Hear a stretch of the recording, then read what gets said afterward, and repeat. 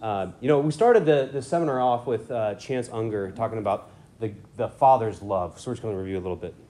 And then from the Father's love, we went to Thomas Lawley, who talked about intentional discipleship. It's not merely enough for us to live the faith or teach the faith. We have to teach others how to teach the faith. 2 Timothy 2:2, as you've seen and heard from me, and trust others who can teach as well. And then we had the privilege of having Vern Steiner come here talk about the charisms, what they actually are, and get into the specific details. And then Blake gave a great talk on the discernment of your gifts.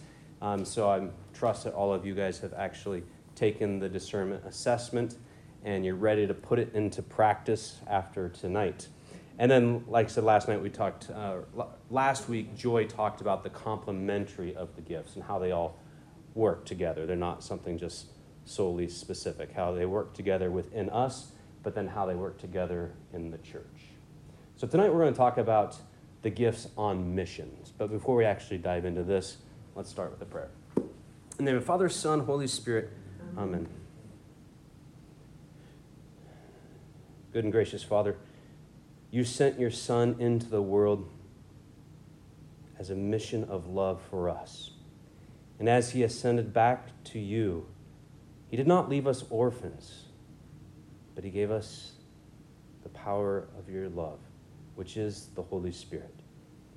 We ask that you guide our discussion tonight so that we may understand this gift of love and that we use these gifts to build your kingdom, to abide in you.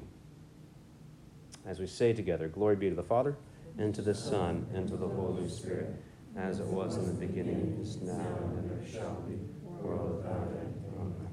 And Father, Son, Holy Spirit, Amen. What I want to do, some of you have seen this, is give you a little bit of preview.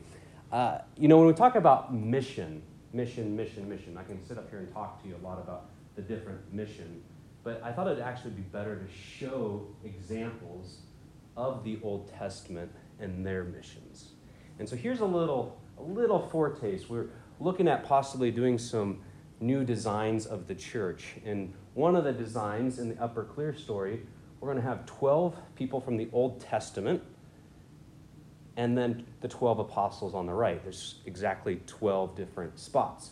So I thought, well, why don't we actually do salvation history, walk through the Old Testament, show you this figure, and talk about what was their mission, what were their gifts to accompany them on the mission, what was their failure, and what was the results.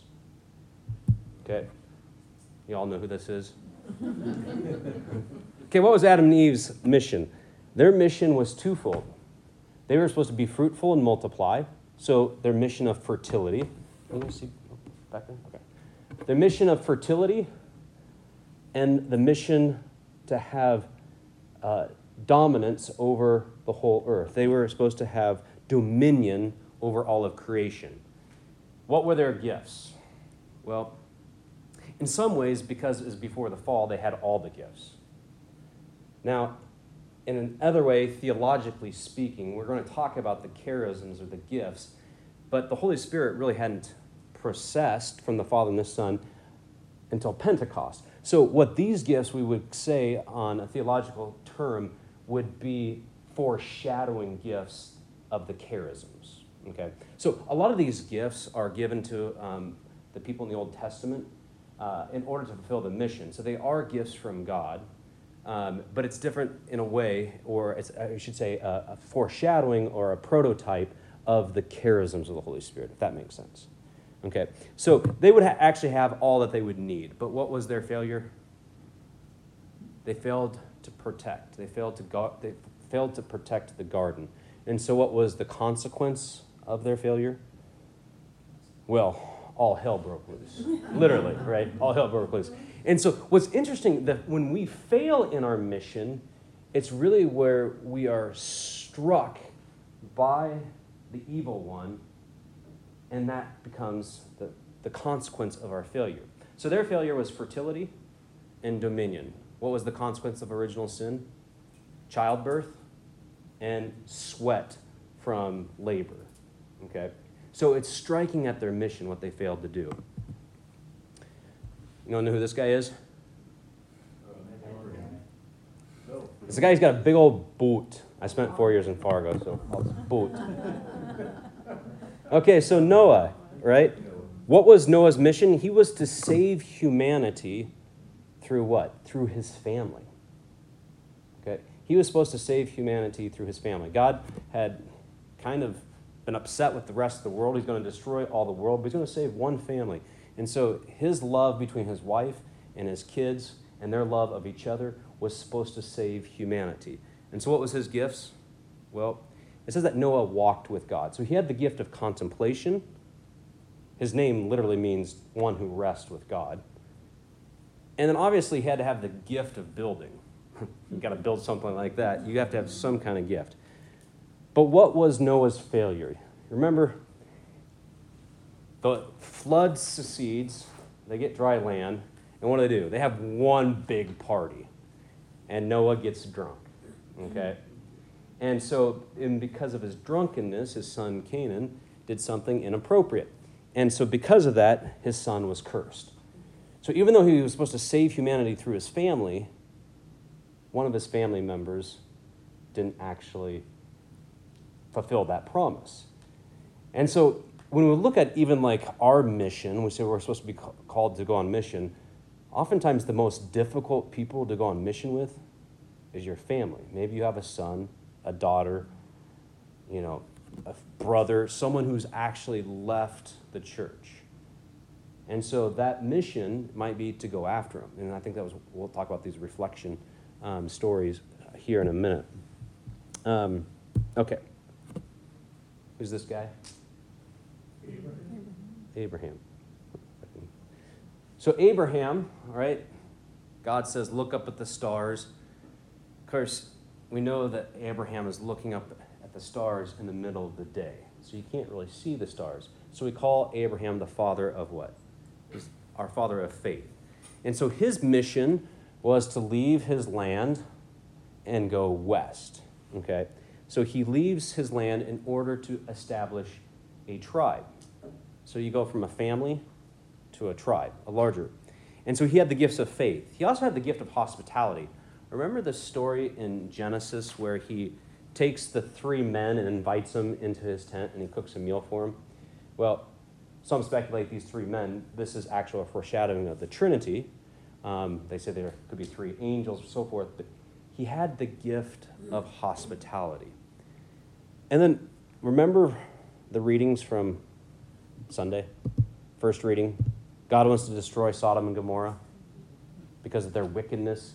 What's Abraham do? He's got the gift of intercession. He keeps going back to God. Well, what if there's 100? Okay, well, maybe not. Well, what if there's 50? What if there's 20? What if there's 10? Okay, so he's an intercessor. He's pleading on behalf of humanity to save them.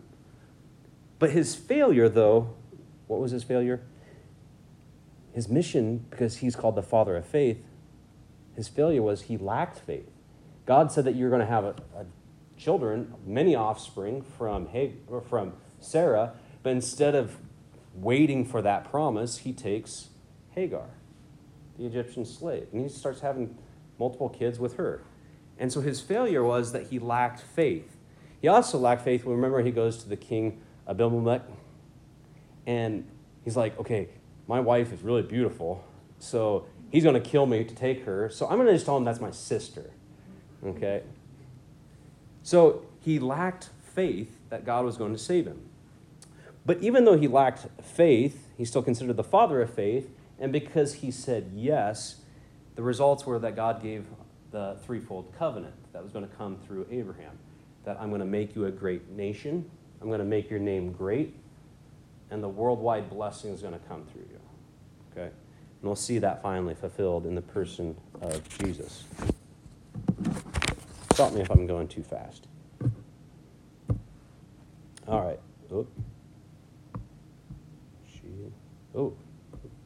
Okay.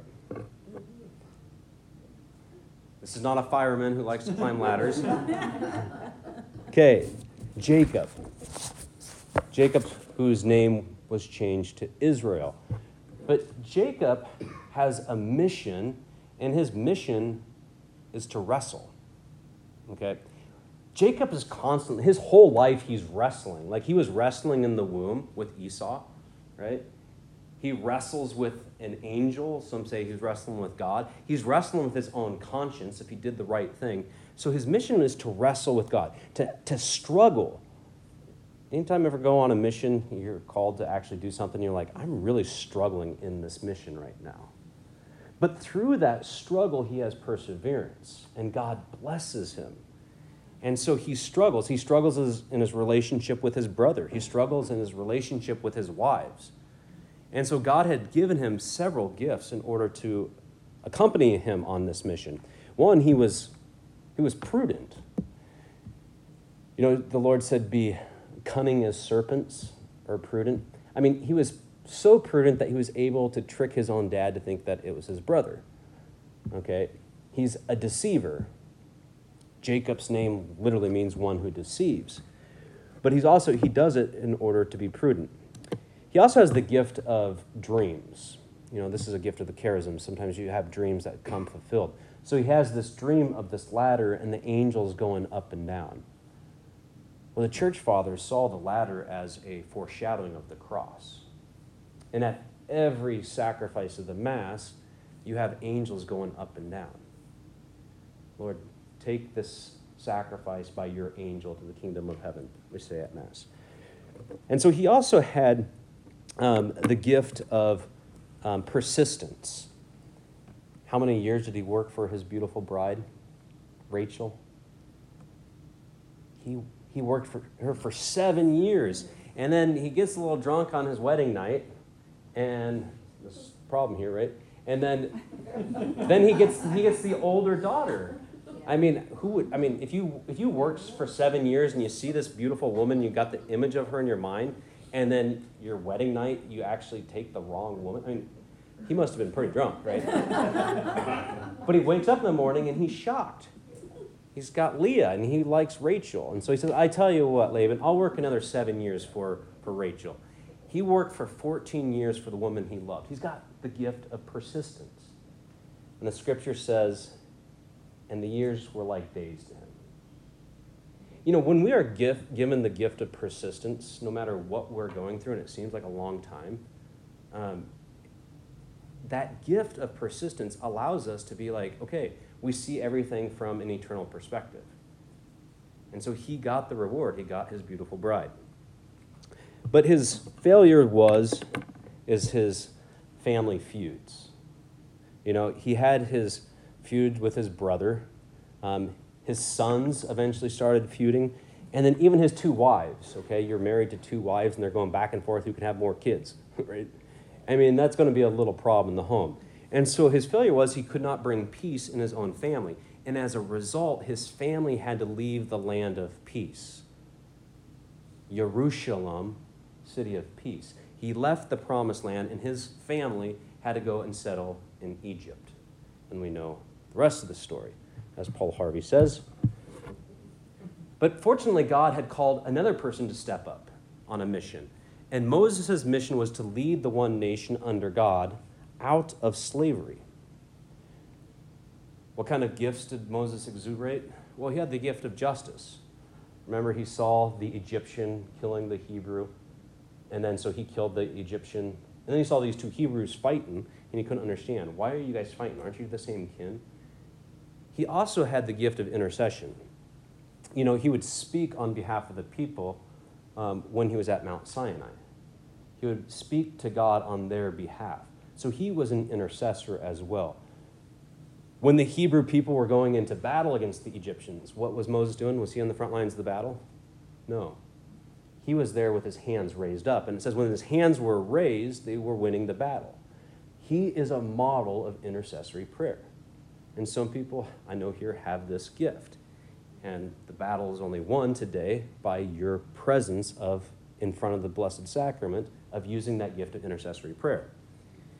He also had the ability to lead. You know, he was called to lead people out of Egypt. But what was his first response? You guys remember this? Well, I can't lead them. I can't even speak. He said, I'm slow of tongue and speech. Well, God does not call you because of your natural gifts. God oftentimes gives you the gifts that you need in order to lead people. And for him, it was actually just reiterating what God told him. Well, that's easy. Or having Aaron speak on his behalf.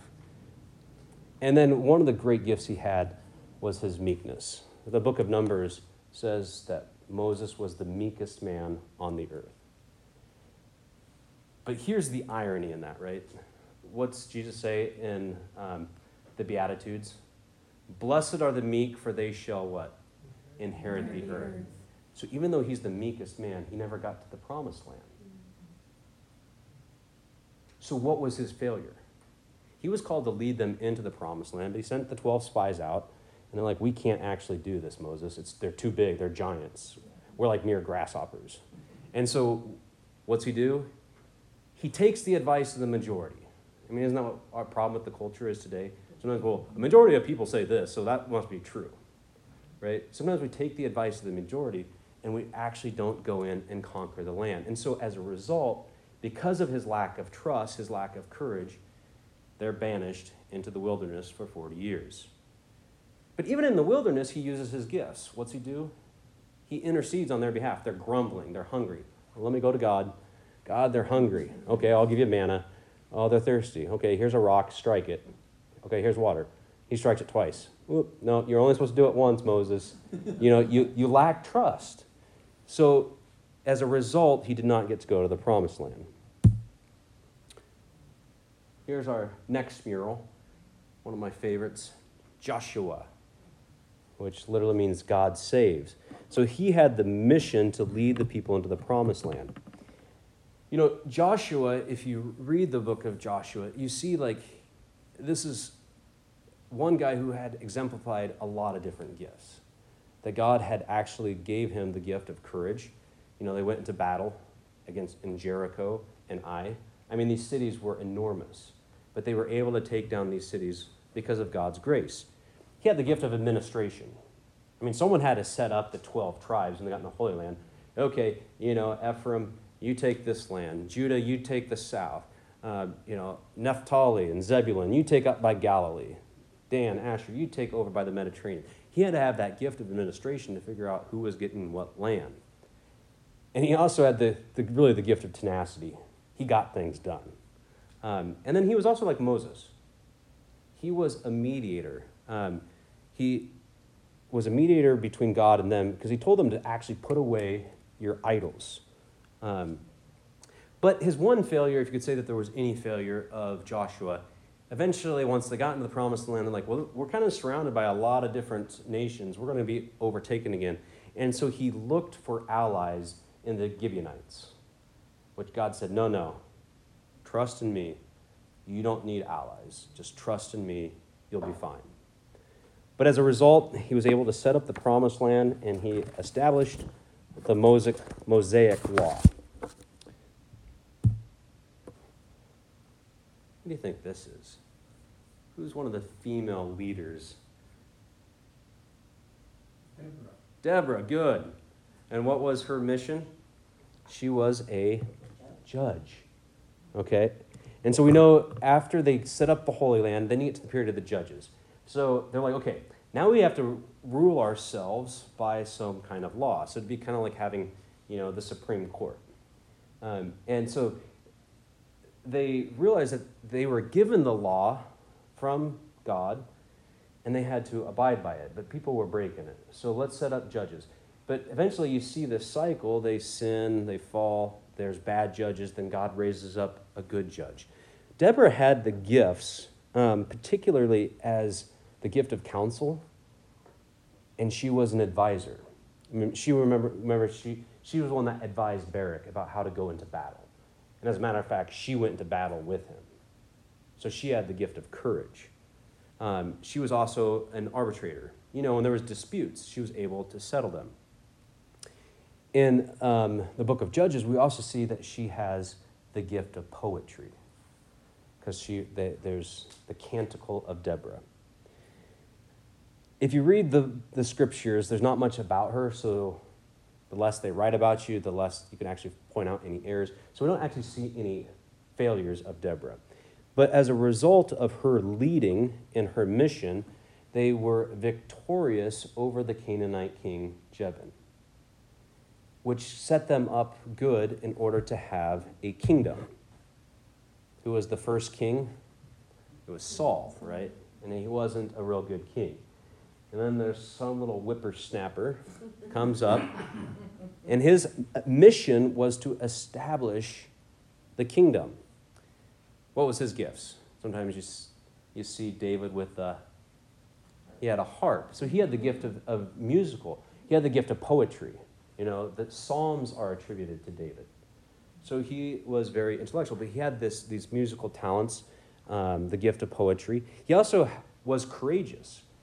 Remember, he goes up and says, "Who is this Philistine?" And here's this little whippersnapper boy, and his older brothers are like, "Get back, you're just a little kid."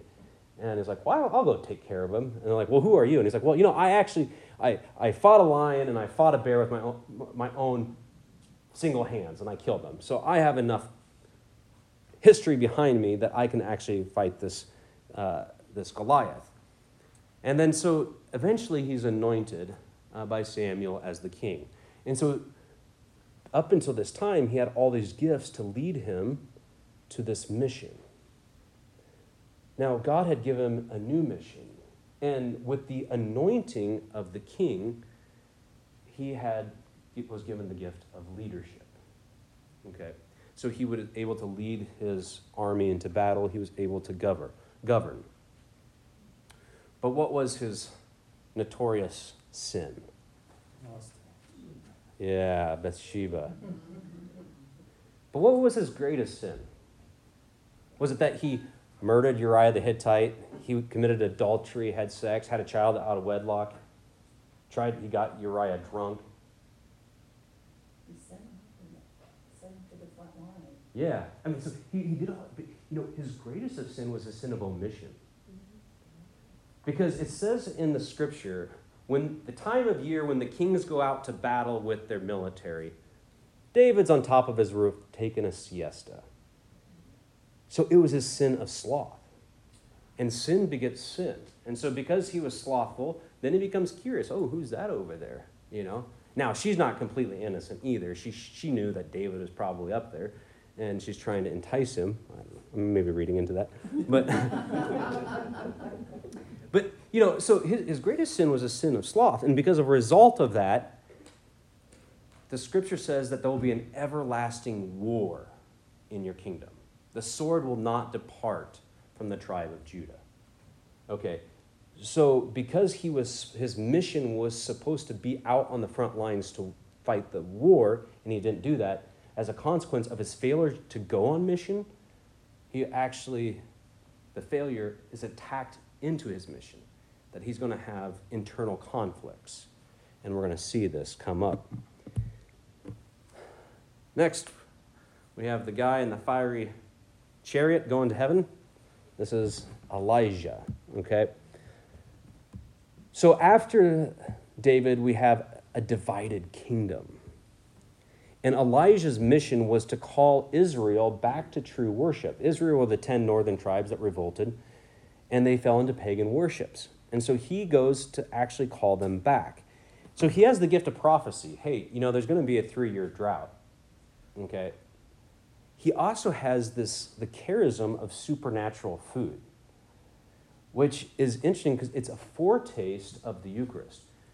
So remember, he goes to the widow and she doesn't have enough wheat and flour. Well, he has the ability to give her more wheat and flour. The charism of the Spirit is given him this. He was fed by the ravens, and so he's constantly getting the supernatural food. It says sometimes he was even fed by angels. Okay. He has also the charism of miracles. Remember, he slaughters all the false prophets of Baal because they could not consume the fire. And he's sitting there taunting them. Well, maybe your God's asleep or far away fighting the battle. Maybe you need to call on him longer. And so he's like, then he calls down fire from heaven, and it consumes the fire. And so because of that, they were able to kill the false prophets and get back to the true worship. But his failure, did he have any failures? Yeah. Eventually, Jezebel comes after him. And so he becomes scared. And where does he go? he goes to Mount Sinai. He goes to do a little retreat. He goes to hear the voice of God again. Okay, I fled from my mission. What do I need to do? And so the voice of God, where did it come? It wasn't in the thunder. It wasn't in the earthquake. It wasn't in the fire. It was in the little whisper. And so Elijah knew that, okay, I'm called to go on mission, but I'm also called to retreat, to hear the voice of God. What's my next mission? Okay. And the voice of God basically gave him the mission to call them back to true worship. But he also realized that his mission was to help establish his successor. 2 Timothy 2:2, right? What you've seen and heard from me, entrust to faithful people who can do the same as well. So he appoints Elisha to come up after him. And the church fathers point to this as Elijah has come in the person of John the Baptist. And John the Baptist says, I must decrease, he must increase. So Elijah goes off so that Elisha can actually increase in the mission. And so what we realize about this is the mission's not about us. The mission is about finding our replacement to carry on the tradition. Apostolic tradition keeps getting passed on. And so sometimes when we're gifted in our mission, we're like, yeah, this is about me. This is my club. This is my organization. This is my church. It's about me. But that's when things fall apart. You guys remember who Lee Iacocca was? Okay. I'm a car guy, right? So Lee Iacocca actually came from Ford. He was, if you've ever seen that movie, Ford versus Ferrari, Lee Iacocca did great work for Ford. But then Daimler Chrysler, they're going down in the 80s. And they're like, let's bring in Lee Iacocca. So they hire Lee Iacocca. He brings Daimler Chrysler out of bankruptcy. They're doing good. They invent the minivan. Still popular today. So things are going good for Daimler Chrysler until Lee Iacocca leaves as the CEO and he retires. And then it plummeted within 5 years. Why? Because he was not, as John Maxwell says, a level 5 leader. Level 5 leaders know that they can replace themselves. And Jesus does that, right? Jesus has a mission to save the world, but he appoints 12 apostles to go out and teach, to baptize. Okay, next. Got through with these. We have the prophet Isaiah. Tradition has it that, it's not in the scriptures, but tradition has it that Isaiah was sawed in two. Okay? I could think of better ways to be martyred. But his mission was to proclaim the fall of Israel. That Israel, if you do not repent, you will fall. And then he also chastised Judah. Okay? Isaiah has the gift of poetry. He also has the gift of consoling.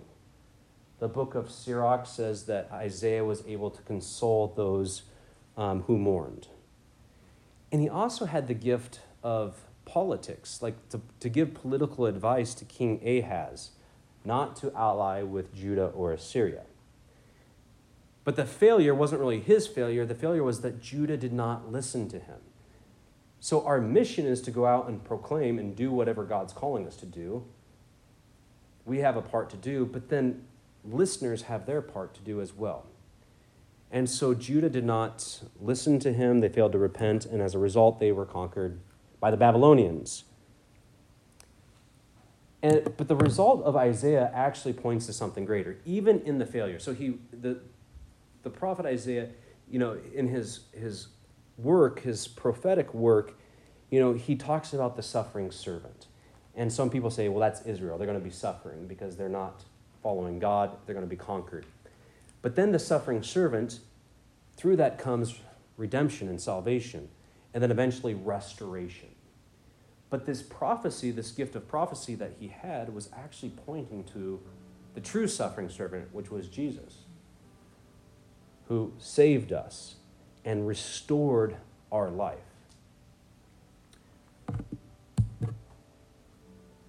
No one ever seen that movie, One Night with a King? Okay, One Night with a King is about Queen Esther.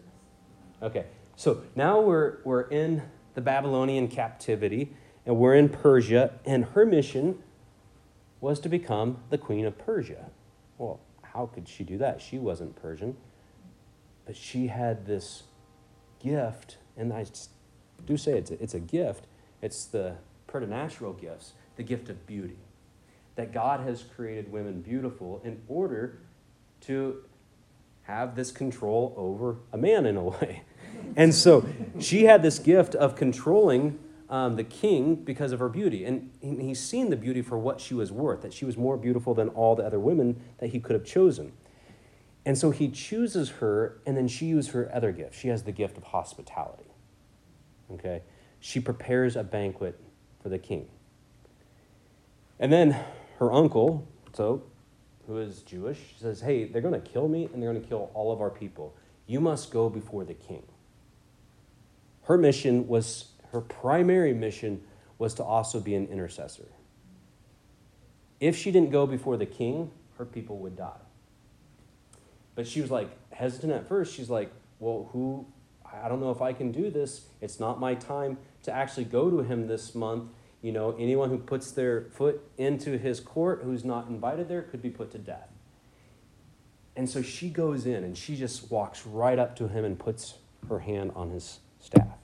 There's something I need to tell you. I mean, she deserved death because of it. Or by law, she would have been put to death. But he listened to her. And because he listened to her, her people were saved. I mean, isn't that what we do when we're called to be intercessors? When we go to adoration, we go before the king because someone that we know and love could possibly be dying, whether physically, emotionally, or spiritually. And so as a result, her people were spared. The last period we get in the Old Testament is the Maccabean revolt. So this is Judas Maccabeus, and his mission was to ensure the freedom of worship. So who was in control of Israel at the time? It was the Greeks. And how did the Greeks turn their hearts of the Israelite people from worship? Bathhouses. What's that? Bathhouses. Bathhouses, exactly. And the book of Maccabees says they built gymnasiums. They wanted to get their people involved in sports. And if you're involved in sports, you'll love this competition, and you'll forget about you actually have a duty to worship God on the Sabbath. Sound familiar? Right? Okay, so Judas is like, okay, no, none of that. So he has the gift of wisdom. We see that he, in order to rise up men to actually fight against the Greeks, I mean, he was outnumbered.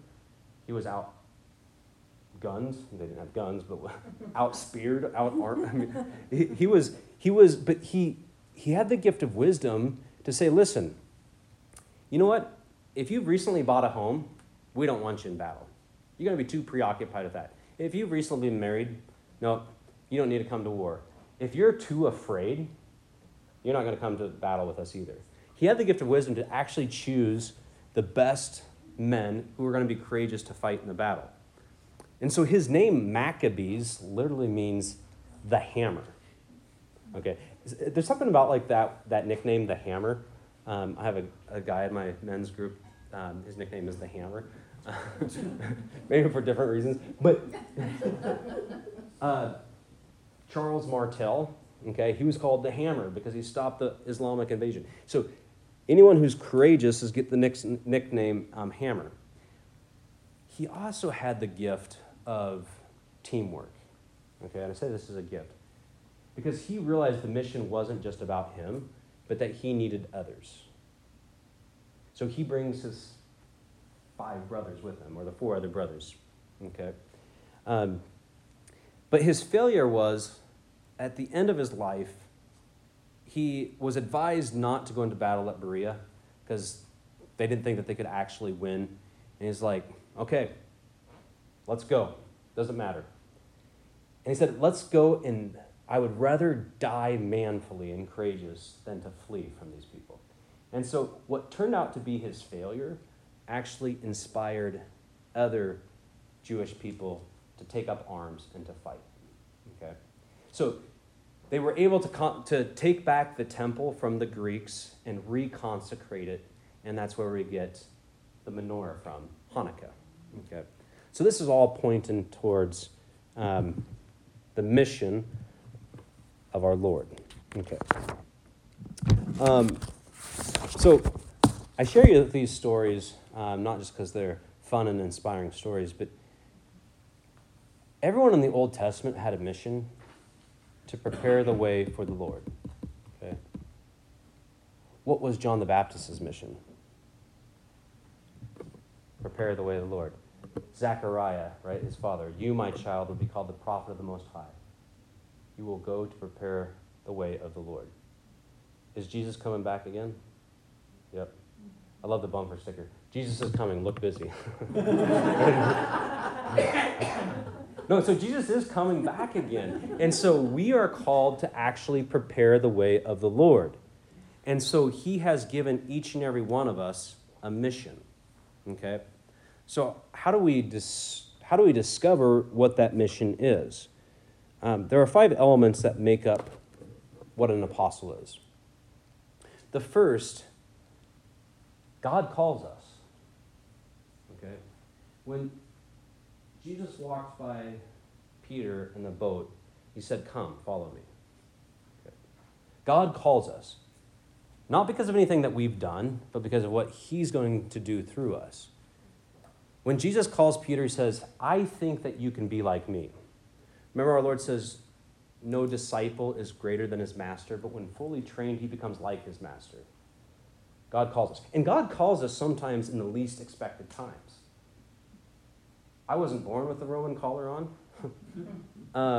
As a matter of fact, I wasn't called to be a priest until I was 28 years old. And it wasn't in adoration. It wasn't right before Mass or after Mass.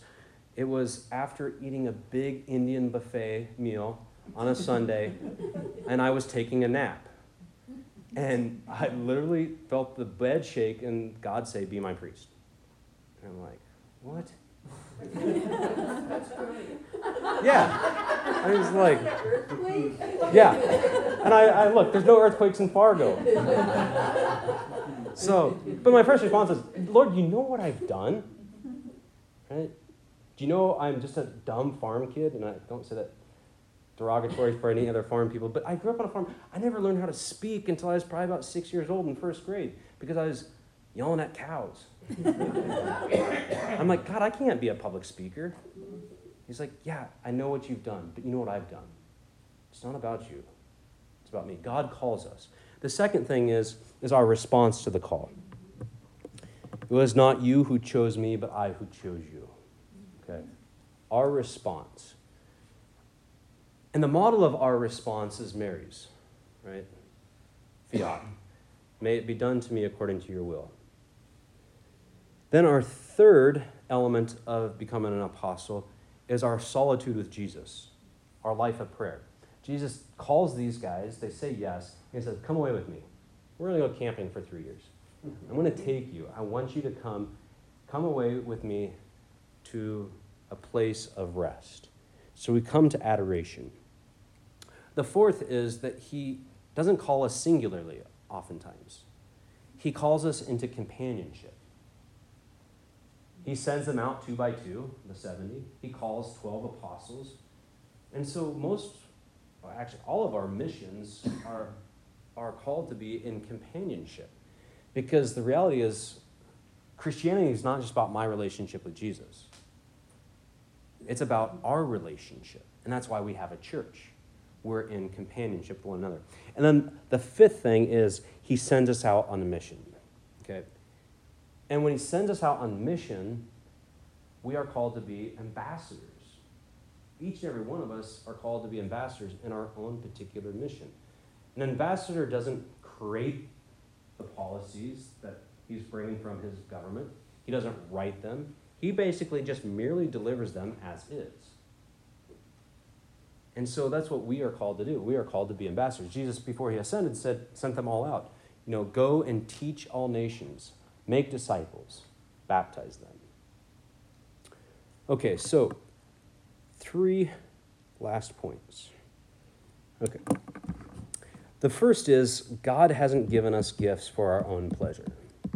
Okay? It's not about us. I was terrified to sing in public. And then I realized, like, it was a grace of ordination. I mean, it was a charism that I'm like, oh, actually, I think I can do this, you know? And so the gifts are not about us, but it's for building up his kingdom. You know, Edmund Burke, the British politician, once said, all for evil to win is for good men to do nothing. Let that soak in. All for evil to win is for good men to do nothing. David was a good man, and because of his slothfulness, evil won. If we don't go on mission, if we don't take these gifts that we've discerned and use them to give glory to God and build his church, evil wins. The second point, Jesus calls us to bear fruit and to bear it abundantly. If you went to Mass today, there was the parable of the sower and the seeds. If you think of the Lord as the sower and the seed is the gifts of the Holy Spirit, it must bear fruit. But in order to bear fruit, we have to make sure that our soil is properly prepared. Too oftentimes, the path is hard. You know, he says, when the path is hard, the soil or the seed falls on the path and the birds come down and eat it and steal it away. For me, I know in my life, it's because sometimes my heart has become hardened. And when our hearts are hardened, the seed actually cannot germinate. The gifts will not actually come to fruition. The next is the rocky ground. Well, with the rocky ground, you know, the roots come a little bit, so the gifts we start seeing a little bit. Maybe we have the gift of healing, and you start kind of doing a little bit. But then, it doesn't actually sink in. We haven't had enough time to actually pray and participate in the sacraments to actually let the gifts of the Holy Spirit, the charisms, to actually take deeper root. Then we get the weeds. It's easy for the gifts of the Holy Spirit to be choked out in today's world, right? I mean, we have so much fighting for our attention. It's just so simple and easy to get lost in the world that those gifts that God gives you are choked out. And then the gifts or the seed that falls on the rich soil will actually be the gifts of the Holy Spirit that will produce fruit. And then finally, we must be able to use our gifts here at St. Peter's. I think there's... Oh, actually, we'll just read this up here. Would someone like to read 783? They can see it. Can you see that, Mitch? Sure. Jesus Christ is the one whom the Father anointed with the Holy Spirit and established as priest, prophet, and king. The whole people of God participate in these three offices of Christ and bears the responsibilities for mission and service that flow from them. Okay. So if our mission is to be another Christ in the world, we have to realize what was Christ's mission. He was a priest, he was a prophet, and he was a king. Okay. So on entering the people of God through faith of baptism, one receives a share in the people's uniqueness priestly vocation. So all of you by your baptism are called to be priests. Christ the Lord, high priest taken from men, has made his new people a kingdom, a priest of God. The baptized by regeneration and anointed by the Holy Spirit are consecrated to be a spiritual house and a holy priesthood. I get a volunteer to read the next one. On entering the people of God through faith and baptism, one receives a share in this people's unique priestly vocation. Christ the Lord, high priest, taken from among men, has made this new people's kingdom of priests to God, his Father. The baptized by regeneration and the anointing of the Holy Spirit are consecrated to be a spiritual house and a holy priesthood. Thank you, Faye. The next, we're called to the prophetic office. The holy people of God shares also in Christ's prophetic office, above all in a supernatural sense of faith that belongs to the whole people, lay and clergy, when unfailingly adheres to this faith, once for all, to the saints, and when it deepens understanding and becomes Christ's witnesses in the midst of the world. Okay. And then finally, can you read that, Krista? Yes. Casey? Finally, the people of God shares in the royal office of Christ. He exercises his kingship by drawing all men to himself through his death and resurrection. Christ, King and Lord of the universe, made himself the servant of all, for he came not to be served, but to serve, and to give his life as a ransom for many. For the Christian, to reign is to serve him, particularly when serving the poor and the suffering, in whom the church recognizes the image of her poor and suffering founder. The people of God fulfills its royal dignity by a life in keeping with its vocation to serve with Christ. Okay, thank you. Okay, so our mission collectively as a church, each and every one of us has a specific mission we have to discern, and you do that through the discernment of the gifts. But all of us have the mission to fulfill the mission of Jesus Christ, to make disciples. Okay, and how are we going to do that? By participating in his ministry as priest, prophet, and king. It became apparent to me, working at some other parishes or organizations within the church, the church is set up to have kind of a structure, but sometimes it's like so confusing. Well, who do we go to for that? Who's in charge of this or whatever? And so through discernment and prayer, and it was truly probably a gift of the Spirit, I'm like, well, we have to look at Christ's mission, and we have to model our mission after that. So let us set up our parish, our organization, our offices based upon his threefold mission. And so what that is, how it looks here, so we know who is actually kind of under different parts. So the priestly office, so those that are going to go on mission as a lector, a reader, or acolyte, if you're an altar boy, if you're a musician, all of this has to do with the sanctifying office. Okay. The prophetic office comes with the teaching. Okay. The teaching office, things like RCIA, God Teams, CCD, our Catholic school. Okay. We've got a great school here. We've got Legion of Mary, St. Vincent de Paul. These things are actually going out and teaching people the faith. And then we have the organization, those who are called to be stewards of the resources here. So the kingly office. We have our school secretary, Heather, here with us, right? We also have Raul, who's our sacristan. And so all the people here in our organization know what office they fall into, and they work together. Remember the Great Commission. Go out, make disciples, baptizing and teaching. Okay? So the kingly office is called to be stewards to make disciples. The priestly office is called to sanctify. And then the prophetic office is called to teach. And so they're all equal of importance. Sometimes people see the church only as a sacramental machine, or sometimes they see the church only in the lens of the school. But together it all flows because we all have one mission. Now, your discernment comes in. Where do you fit in? What is the mission that God's calling you to do here at St. Peter? And through that discernment, you'll get the opportunity here in about a month, on August 20th, 21st, we have our commitment weekend. Okay, what are your talents that God has given you? And then you can choose to do whatever you've been doing before to keep on that, or maybe you've discerned, actually, through discernment, I have the gift of hospitality. I'd really like to be a part of, the happy holy hour. I have the gift of giving out mulligans, so I'm going to be on the men's golf league.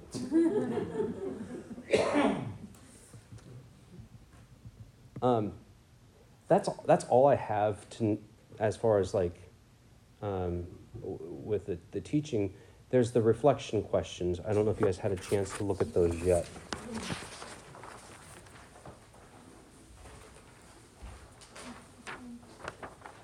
So we see here the ascension. Okay. The Lord goes to heaven. let's think about this. Like the apostles, do we kind of want to restore things like they were? Lord, are you going to now restore Israel? We like to see the splendor of Solomon's temple once again. Okay, we want to kick out these Romans. Are you going to restore Israel? There's a temptation for us to go back to what we call maintenance mode. Okay, maintenance mode is like, well, we've always done it this way, or we have to go back to the good old days. But God has placed us here at a particular time to have a particular mission, to go from maintenance to apostolic mission. We are called to actually go out. Here's an interesting question. Number 2. Jesus says, okay, you're going to go out in 3 different ways. So Jesus prophesies. The first wave, you got to go to Jerusalem first. And then you're going to go to the land of Judea and Samaria. And eventually you're going to go to the whole known world. By the time of the death of the last apostle, the 12 apostles went to the whole known world. Now, you might not have to go to Russia to proclaim their conversion, but we must first start closest to it. Who's your Jerusalem? Who's the ones closest to you? Who are you called to proclaim the good news to? And then from there, maybe it's someone then farther out, like an acquaintance or a neighbor, a coworker. And then finally, like the men of Galilee, like the men of Galilee, why do we at times keep looking up and fail to get busy on our mission?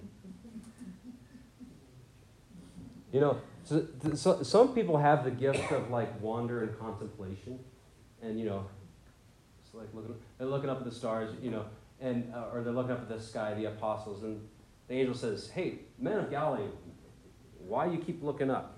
Get busy." Right?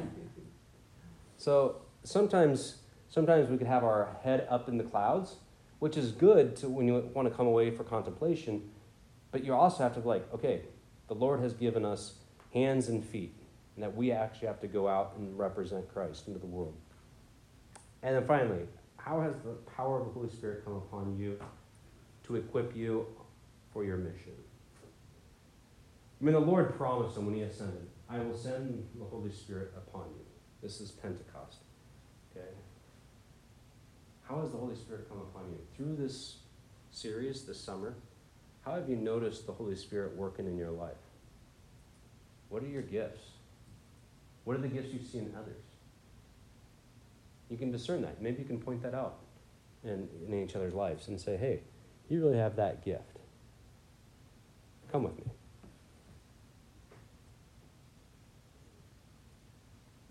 Let's close in. I'll take questions too if you want. But let's close in a prayer for those who would like to stay. In the name of Father, Son, Holy Spirit.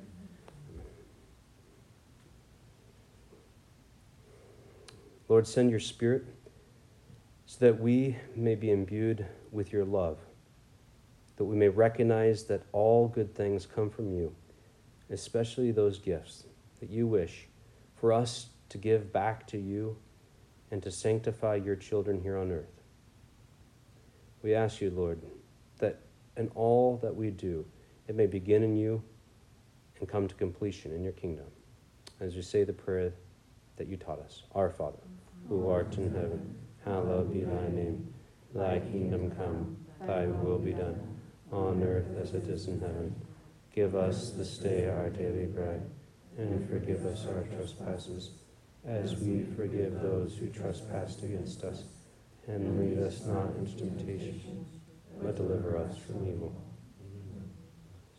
And may the blessing of Almighty God come down upon you and remain with you forever. In the Father, Son, Holy Spirit. Amen. Thank you. Go in peace.